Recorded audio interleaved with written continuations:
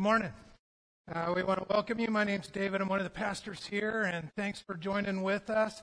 This is the last of our special schedules for the holidays. Next week, we'll be right back to our normal four-service schedule.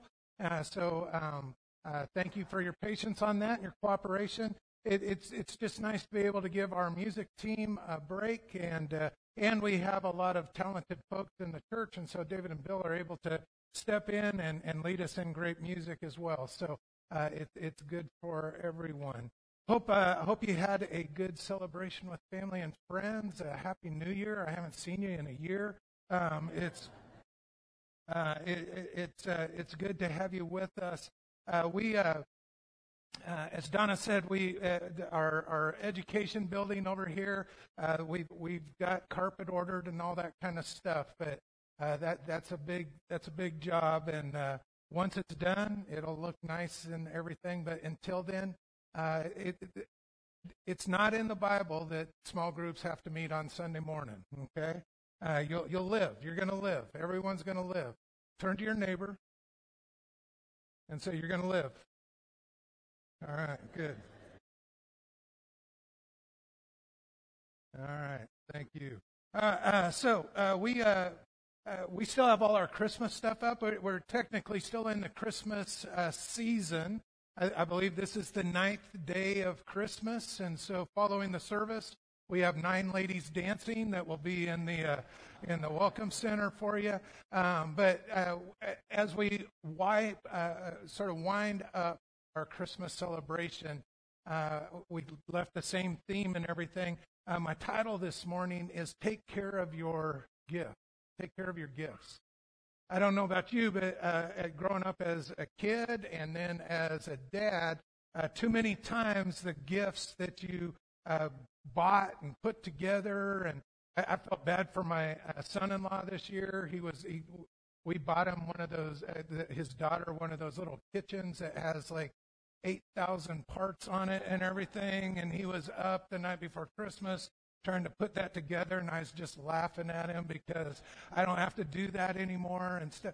And then the next day, it falls apart. But I remember one Christmas in particular, and this goes with my book on bad travel experiences. But we had been home from seminary, which is in Kentucky. We had gone to visit family in Colorado. We had a van, and that's back before they had video in vans and stuff. And so we had gotten this little TV. It was state of the art, man. We had this little TV you could plug into a cigarette lighter. The girls could sit in the back so they wouldn't drive me crazy and everything. So we had that, and they'd gotten all their Christmas gifts. And so we're on the way back to Kentucky from Colorado.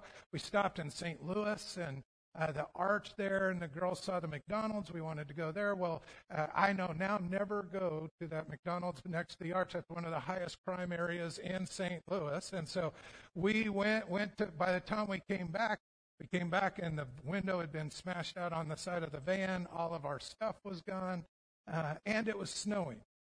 So we got to teach our girls a lesson about losing your Christmas presents, and that doesn't mean Christmas was a bummer. And that's part of what I want to do for you today, is just remind you that Christmas isn't about the gifts. It's not about the season. It's not about the decorations. It's about the gift that we receive that you can't lose in this relationship, right?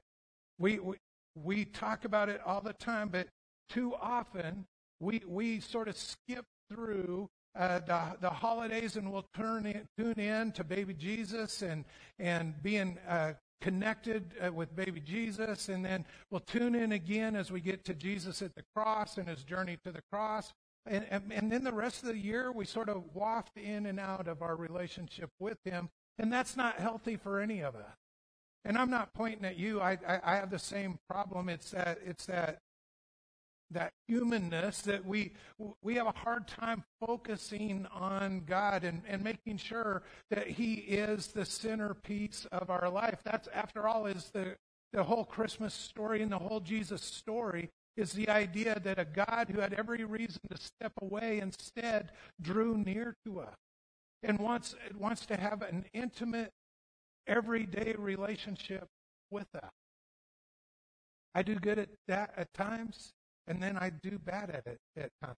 And I don't know if you have that. I know you do, but I don't know if you're willing to admit that in public. But we all go up and down in that. What would it look like for us if we could do 2% better in our relationship? What would it look like if we could do 5% better? Right? That's what I want you to sort of think about. Where in your life could you tune in to Jesus a little more? How could you take care of the gift that we celebrate over Christmas but is available to us each and every day? I'm going to be in the Gospel of John, John chapter 1.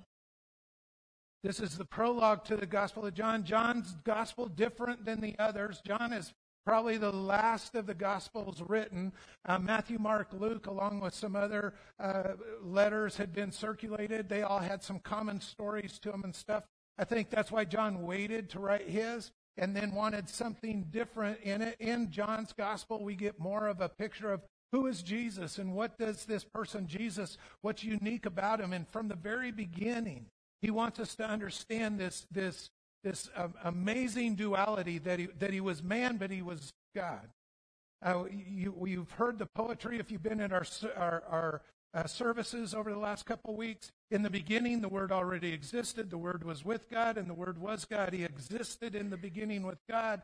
God created everything through him, and nothing was created except through him. The Word, Jesus, the Word came into the Word came into the world to bring light into the world. Well, we're going to take the next step in that. I'm going to start at verse 10 in chapter 1, and we're going to sort of continue with that idea of Jesus and his importance in God's plans for the world. Verse 10, he came into the very world he created, but the world didn't recognize him. He came to his own people, and even they rejected him. But to all who believed him and accepted him, he gave the right to become children of God. They are reborn, not with a physical birth resulting from human passion or plan, but a birth that comes from God. So the Word became human and made his home among us.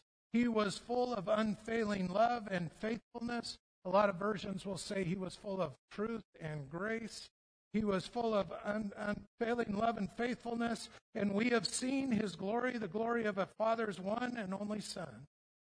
John testified about him when he shouted to the crowds, "This is the one I was talking about when I said, 'Someone is coming after me who is far greater than I am, for he existed long before me.' From his abundance we have all received one gracious blessing after another.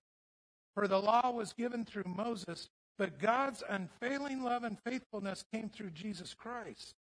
No one has ever seen God, but the unique one, who is himself God, is near to the Father's heart, and he has revealed God to us."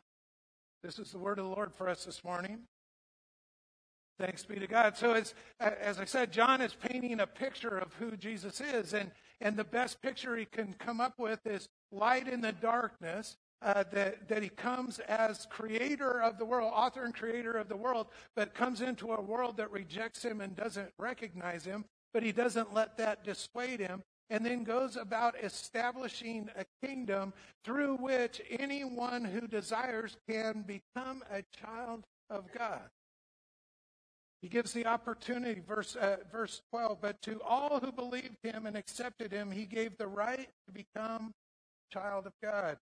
They are reborn, not with a physical birth resulting from human passion or plan, but a birth that comes from God. Through Jesus, we get new life.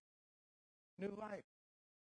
I know it's New Year's, and so New Year's it's a new beginning, right? And we always like to do new beginning stuff, and we talk about starting over or starting off, and I don't know, but I already messed up yesterday and did nothing. So my resolution was not do nothing for the year, but that's what I've accomplished so far this year. But in all those resolutions and everything, and all the new beginnings, we can get wrapped up in that. and think that we need a new beginning with Jesus. But part of what John is helping us understand is that new beginning with Jesus doesn't have to wait for a calendar year to come around. The new beginning with Jesus is available to you at any point in your life that you want it to be. To all who believed and received, he gave right to become a child of God. At any time, you can say, Jesus, I need your forgiveness. New beginning. You can do that, and I hope you do that every day. You can do that multiple times a day. You can do that on the way out of church, on the way to the restaurant, on the way to the grocery store. You can do that anywhere and everywhere. We have a chance through the gift of God with Jesus Christ that despite our mistakes and despite our bad starts and despite our fickleness in our relationship with him, we can have a new beginning with God through Jesus Christ anytime we want. See, part of what happens to us is just like those New Year's resolutions. I'm not going to make you raise your hand if you're doing one because we don't want you to lie in church. But sooner or later you're going to fail at that because that's what we do. I saw a funny thing this week that hey, my New Year's resolution is I'm going to start a gym that the first two weeks you use exercise equipment and then the rest of the year it's a bar. Right? Because that's usually how most people tune in for their New Year's resolution.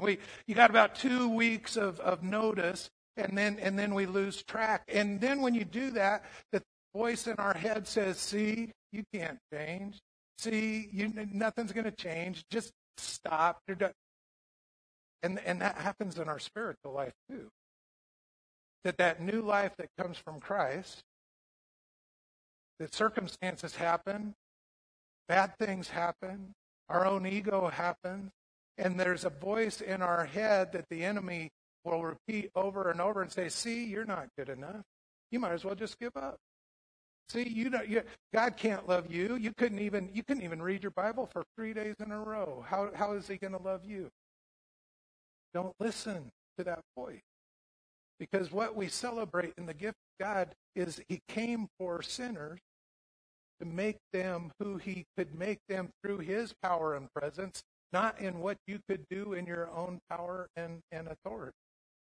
It's through his truth and grace that we come to new life, a new beginning, a chance to draw a line. And as I said, don't wait to markers for that. You do that over and over. You say, Denver, my daughter, my granddaughter's new thing is, do I get a do-over? Because she has to go to timeout if she mouths off.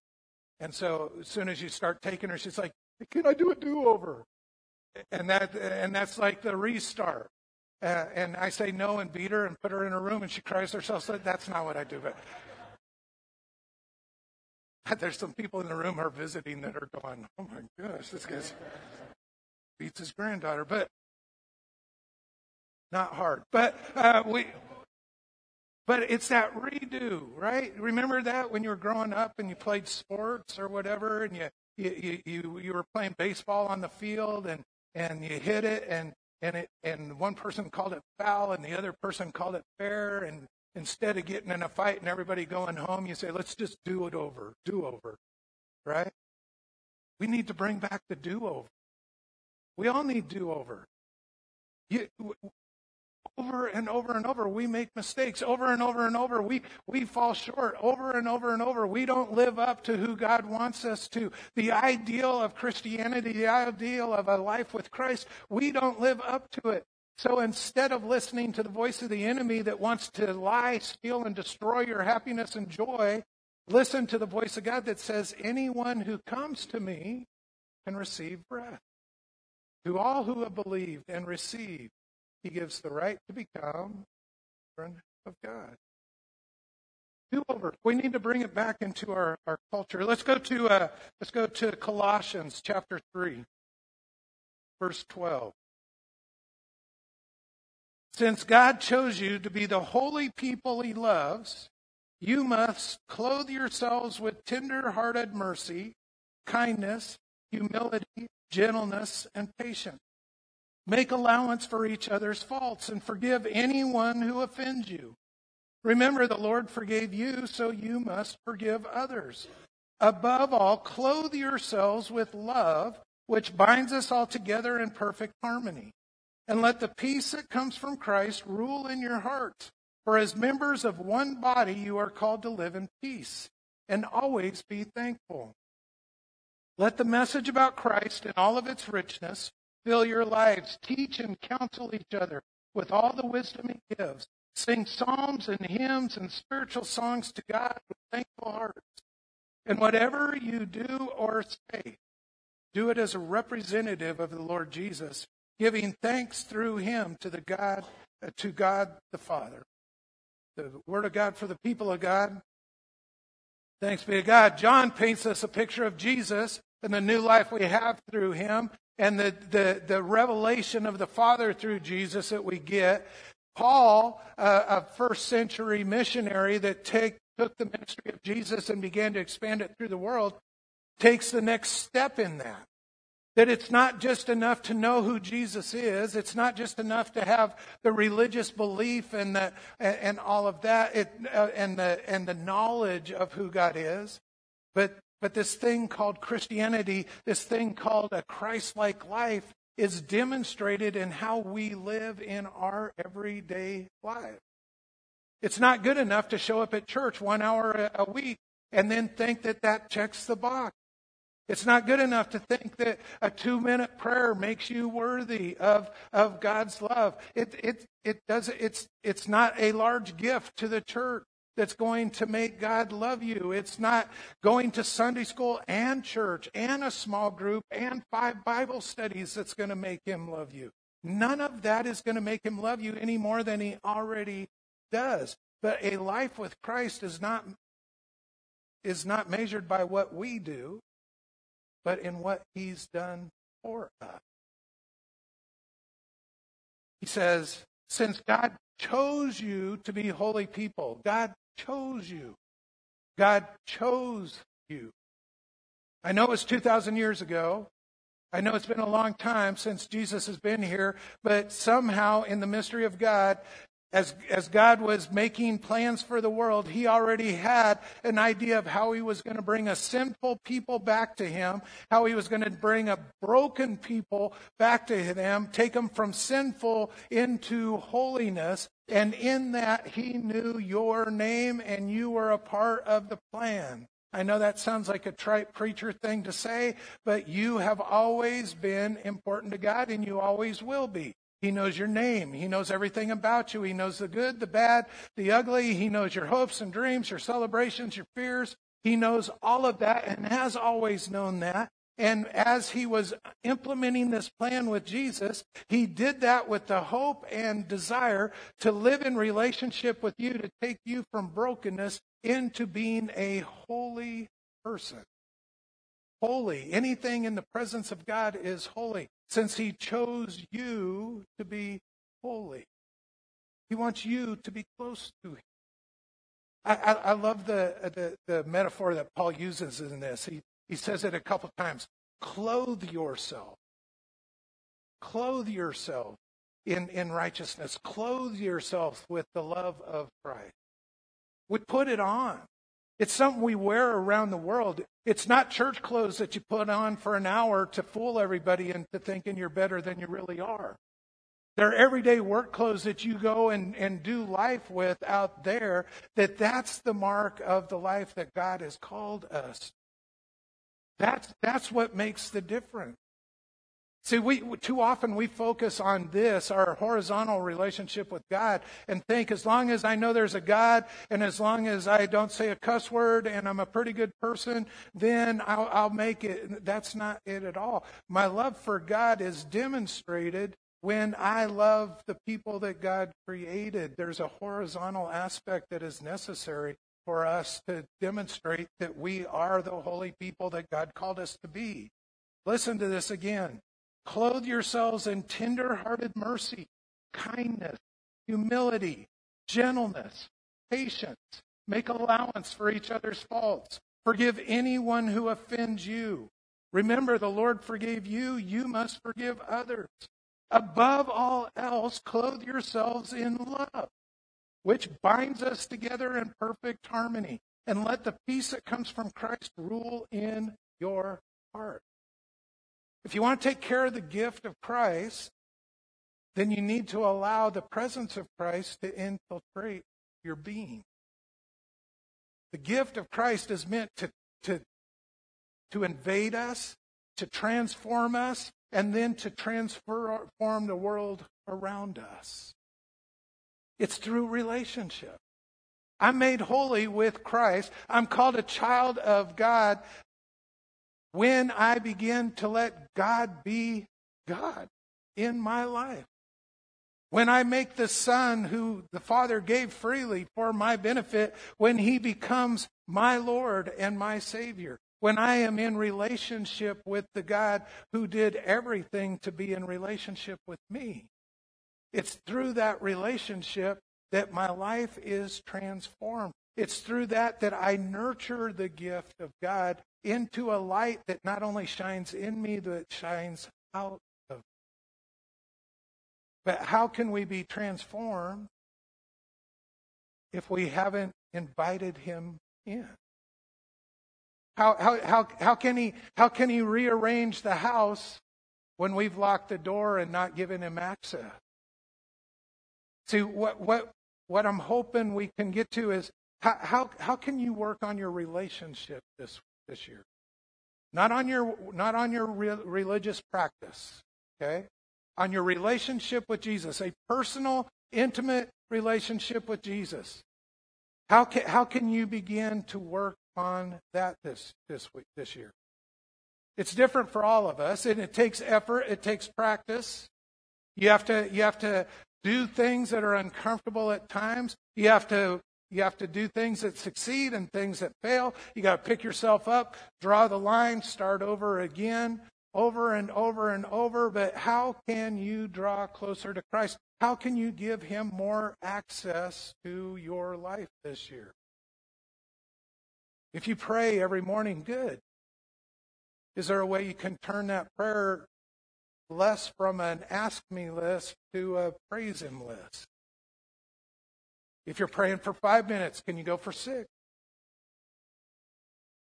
If you're serving somewhere in the community, can you serve a little more? If you're having troubles in your relationship with your kids or your family or a coworker, can you exercise a little more forgiveness and grace and mercy? Can you seek His face in everything you do? Can He become the first one you turn to rather than the emergency release valve that we pull when everything else has gone wrong? You have been chosen by God to be His holy people. Therefore, clothe yourself. Put it on like a coat that goes out into the bitter cold winds of South Texas for one day. Wrap yourself in its warmth, not just for your benefit, though, but for the people around you, because the more you wear that coat, the more people are going to see, the more you're going to be recognized as one who loves Jesus, and you're going to be helping in His kingdom. Think about it as you're wearing the company logo as you go out into the world. Don't embarrass the company, right? You're a sales associate. We wear Christ in the world around us. What does the world think of Christians based on the clothes we wear? Too often, we've worn out-of-style, judgmental garments that nobody's interested in. But I think everyone's interested in tender-hearted mercy, kindness, forgiveness, grace. That's what I need. That's what you need. What would it look like if this year, and this is a personal decision and a personal choice, And it's different for everyone. It's not a prescribed time. I can't say, I need you to pray for 30 minutes, because that might not be where you are in your spiritual life. But from whatever you've been doing, can you take another step forward? From whatever practices you had, can you go a little deeper? From whatever ways you've stretched yourself, can you stretch yourself a little more? Not for your own glory, but for the glory of Christ that you're wearing in the world around you. Verse 17, whatever you do or say, do it as a representative of the Lord Jesus, giving thanks through him to God the Father. If we all tried a little more, give God a little more access, open a little more of the things that I hold only to me, that I block him from being a part of, that I say that this belongs to me and that belongs to him. What more can I open in my own heart and mind to the Lord, that his light would come in and scatter the darkness and it would change everything for me? What's that for you? What's that for you? In your hymnal, if you would turn to page 607.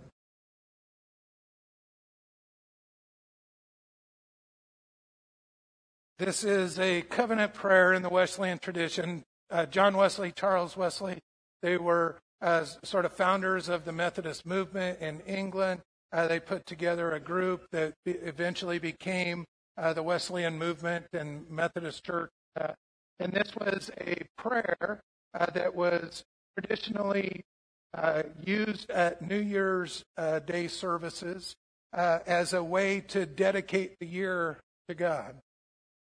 Preachers were encouraged to pray this prayer, to make this their life prayer. It doesn't need to be New Year's Day in order to use it, but it's a good reminder for us. It's Old English. It's formal. It's that formal thee and thou stuff. I hope you can cut through the thee and thou stuff to get to the beauty of this prayer. And what I love about it is it's a reminder that whether life is good or bad, hard or easy, celebrative or mournful, God's in the middle of it and invites me to have him as my friend. So I'm going to invite you to pray it with me. I am no longer my own, but thine. Put me to what thou wilt. Rank me with whom thou wilt. Put me to doing. Put me to suffering. Let me be employed by thee, or laid aside for thee, exalted for thee, or brought low by thee. Let me be full. Let me be empty. Let me have all things. Let me have nothing. I freely and heartily yield all things to thy pleasure and disposal.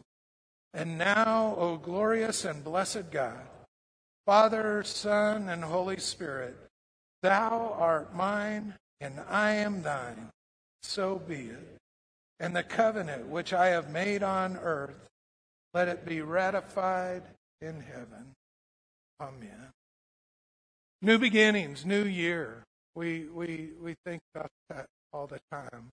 I mean, I've grown tired of hearing, oh man, I'm so glad 2020 is over and 2021 is over, and I hope 2022 is going to be better. It's not. There's something goes wrong every year, right? Every year there's going to be the times we can celebrate. There's going to be the times that things go well, and there's going to be times of darkness and times of sorrow. For everything under heaven, there is a time and a season. Ecclesiastes chapter 3. There's always going to be hard times. A calendar year is not going to make a difference. And if you're living for the hope of a new calendar year, let me give you something even more powerful that doesn't have to wait for a calendar. It's the presence of God, that even if it's a horrible year, God will still be good. That's why Wesley created this prayer, whether I'm raised up by thee or put aside by thee, whether I have all things or I have nothing. Whether I have a purpose and a meaning or I'm wondering what my purpose and meaning is. Let anything that happens in my life, in my following of you, let everything that happens to me become something that draws me closer to you. You are mine, and I am thine. That's the gift I hope you'll nurture, not just through a holiday season, but each and every day and hour and minute and second of your life. One last thing I would say to you as we get ready to take communion is, in thinking about God and in thinking about how can I go closer and how can I draw nearer to Him, don't leave out the possibility of the mystery of God. The mystery of God. If you do any kind of theological education, you're going to learn and be told and help realize that you're never going to fully understand God, because there's things about God that are beyond our little pea-brain human experience. There is mystery involved with God. We are about to do something that is about the mystery of God. That you're going to take these little things of juice and a cracker, and we call it Holy Communion. And somehow, in the midst of our hearts joining together and the presence of the Holy Spirit and the desire of God to be in relationship with us, and my desire to be in relationship with Him and love those around me, somehow in that, the miracle and the mystery of God can connect us, and we can have an experience, even though it's horrible wafer and bad-tasting juice. You can see the face and taste the presence of God today. And communion's not the only time His mystery shows up. Look for the mystery of God in your life. That's part of what faith is. That I don't have control and understanding of all things, but I believe in a God who does, and I'm willing to suspend my lack of knowledge for His greatness. Look for the greatness and the mystery of God in everyday life. Let's start right now. Donna and Monica are going to come up and lead us in the liturgy for that. If you want to turn to page 12 in your hymnal.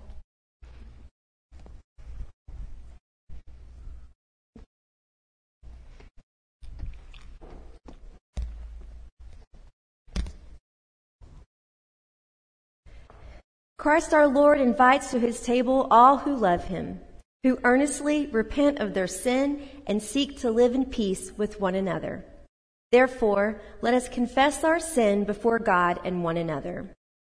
Merciful God, we confess that we have not loved you with our whole heart.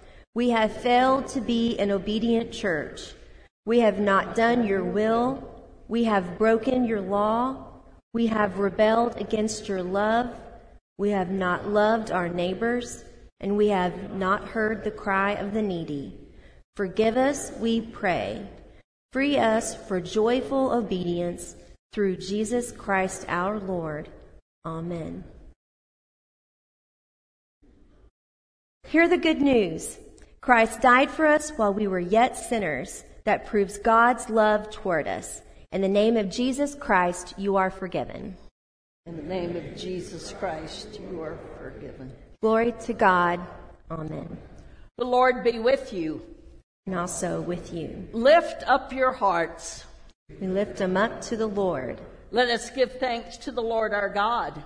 It is right to give our thanks and praise. It is right and a good and joyful thing, always and everywhere, to give thanks to you, Father Almighty, Creator of heaven and earth. And so with your people on earth and all the company of heaven, we praise your name and join their unending hymn. Holy, holy, holy Lord, God of power and might, heaven and earth are full of your glory. Hosanna in the highest. Blessed is he who comes in the name of the Lord. Hosanna in the highest. Holy are you, and blessed is your Son, Jesus Christ. By the baptism of his suffering, death, and resurrection, you gave birth to your church, delivered us from slavery to sin and death, and made with us a new covenant by water and the Spirit. And on the night in which he gave himself up for us, he took the bread, He blessed it and he broke it. And he said, "Take, eat. This is my body, which is given for you. Do this in remembrance of me." When the supper was over, he took the cup, and again he passed it around the table, and he said, "This is the cup of my blood, the blood of a new covenant poured out for you and for many for the forgiveness of sin. As often as you drink it, do it in remembrance of me." And so in remembrance of these, your mighty acts in Jesus Christ, we offer ourselves in praise and thanksgiving as a holy and living sacrifice as we proclaim the mystery of faith. Christ has died, Christ is risen, Christ will come again. Pour out your Holy Spirit on us gathered here and on these gifts of bread and juice. Make them become for us the body and blood of Christ, that we might be the body of Christ, a people who have been redeemed by his blood for the world. By your Spirit, make us one with Christ, one with each other, and one in ministry to all the world until Christ comes in final victory and we feast together at his heavenly banquet. For it is through him, with him, and in him, in the unity of the Holy Spirit, that all glory and honor is yours, Almighty Father, now and forever. Amen. Now, with the confidence of the children of God, let us pray the prayer Jesus taught us to pray. Our Father, who art in heaven, hallowed be thy name. Thy kingdom come, thy will be done, on earth as it is in heaven. Give us this day our daily bread, and forgive us our trespasses, as we forgive those who trespass against us. And lead us not into temptation, but deliver us from evil. For thine is the kingdom, and the power, and the glory forever. Amen.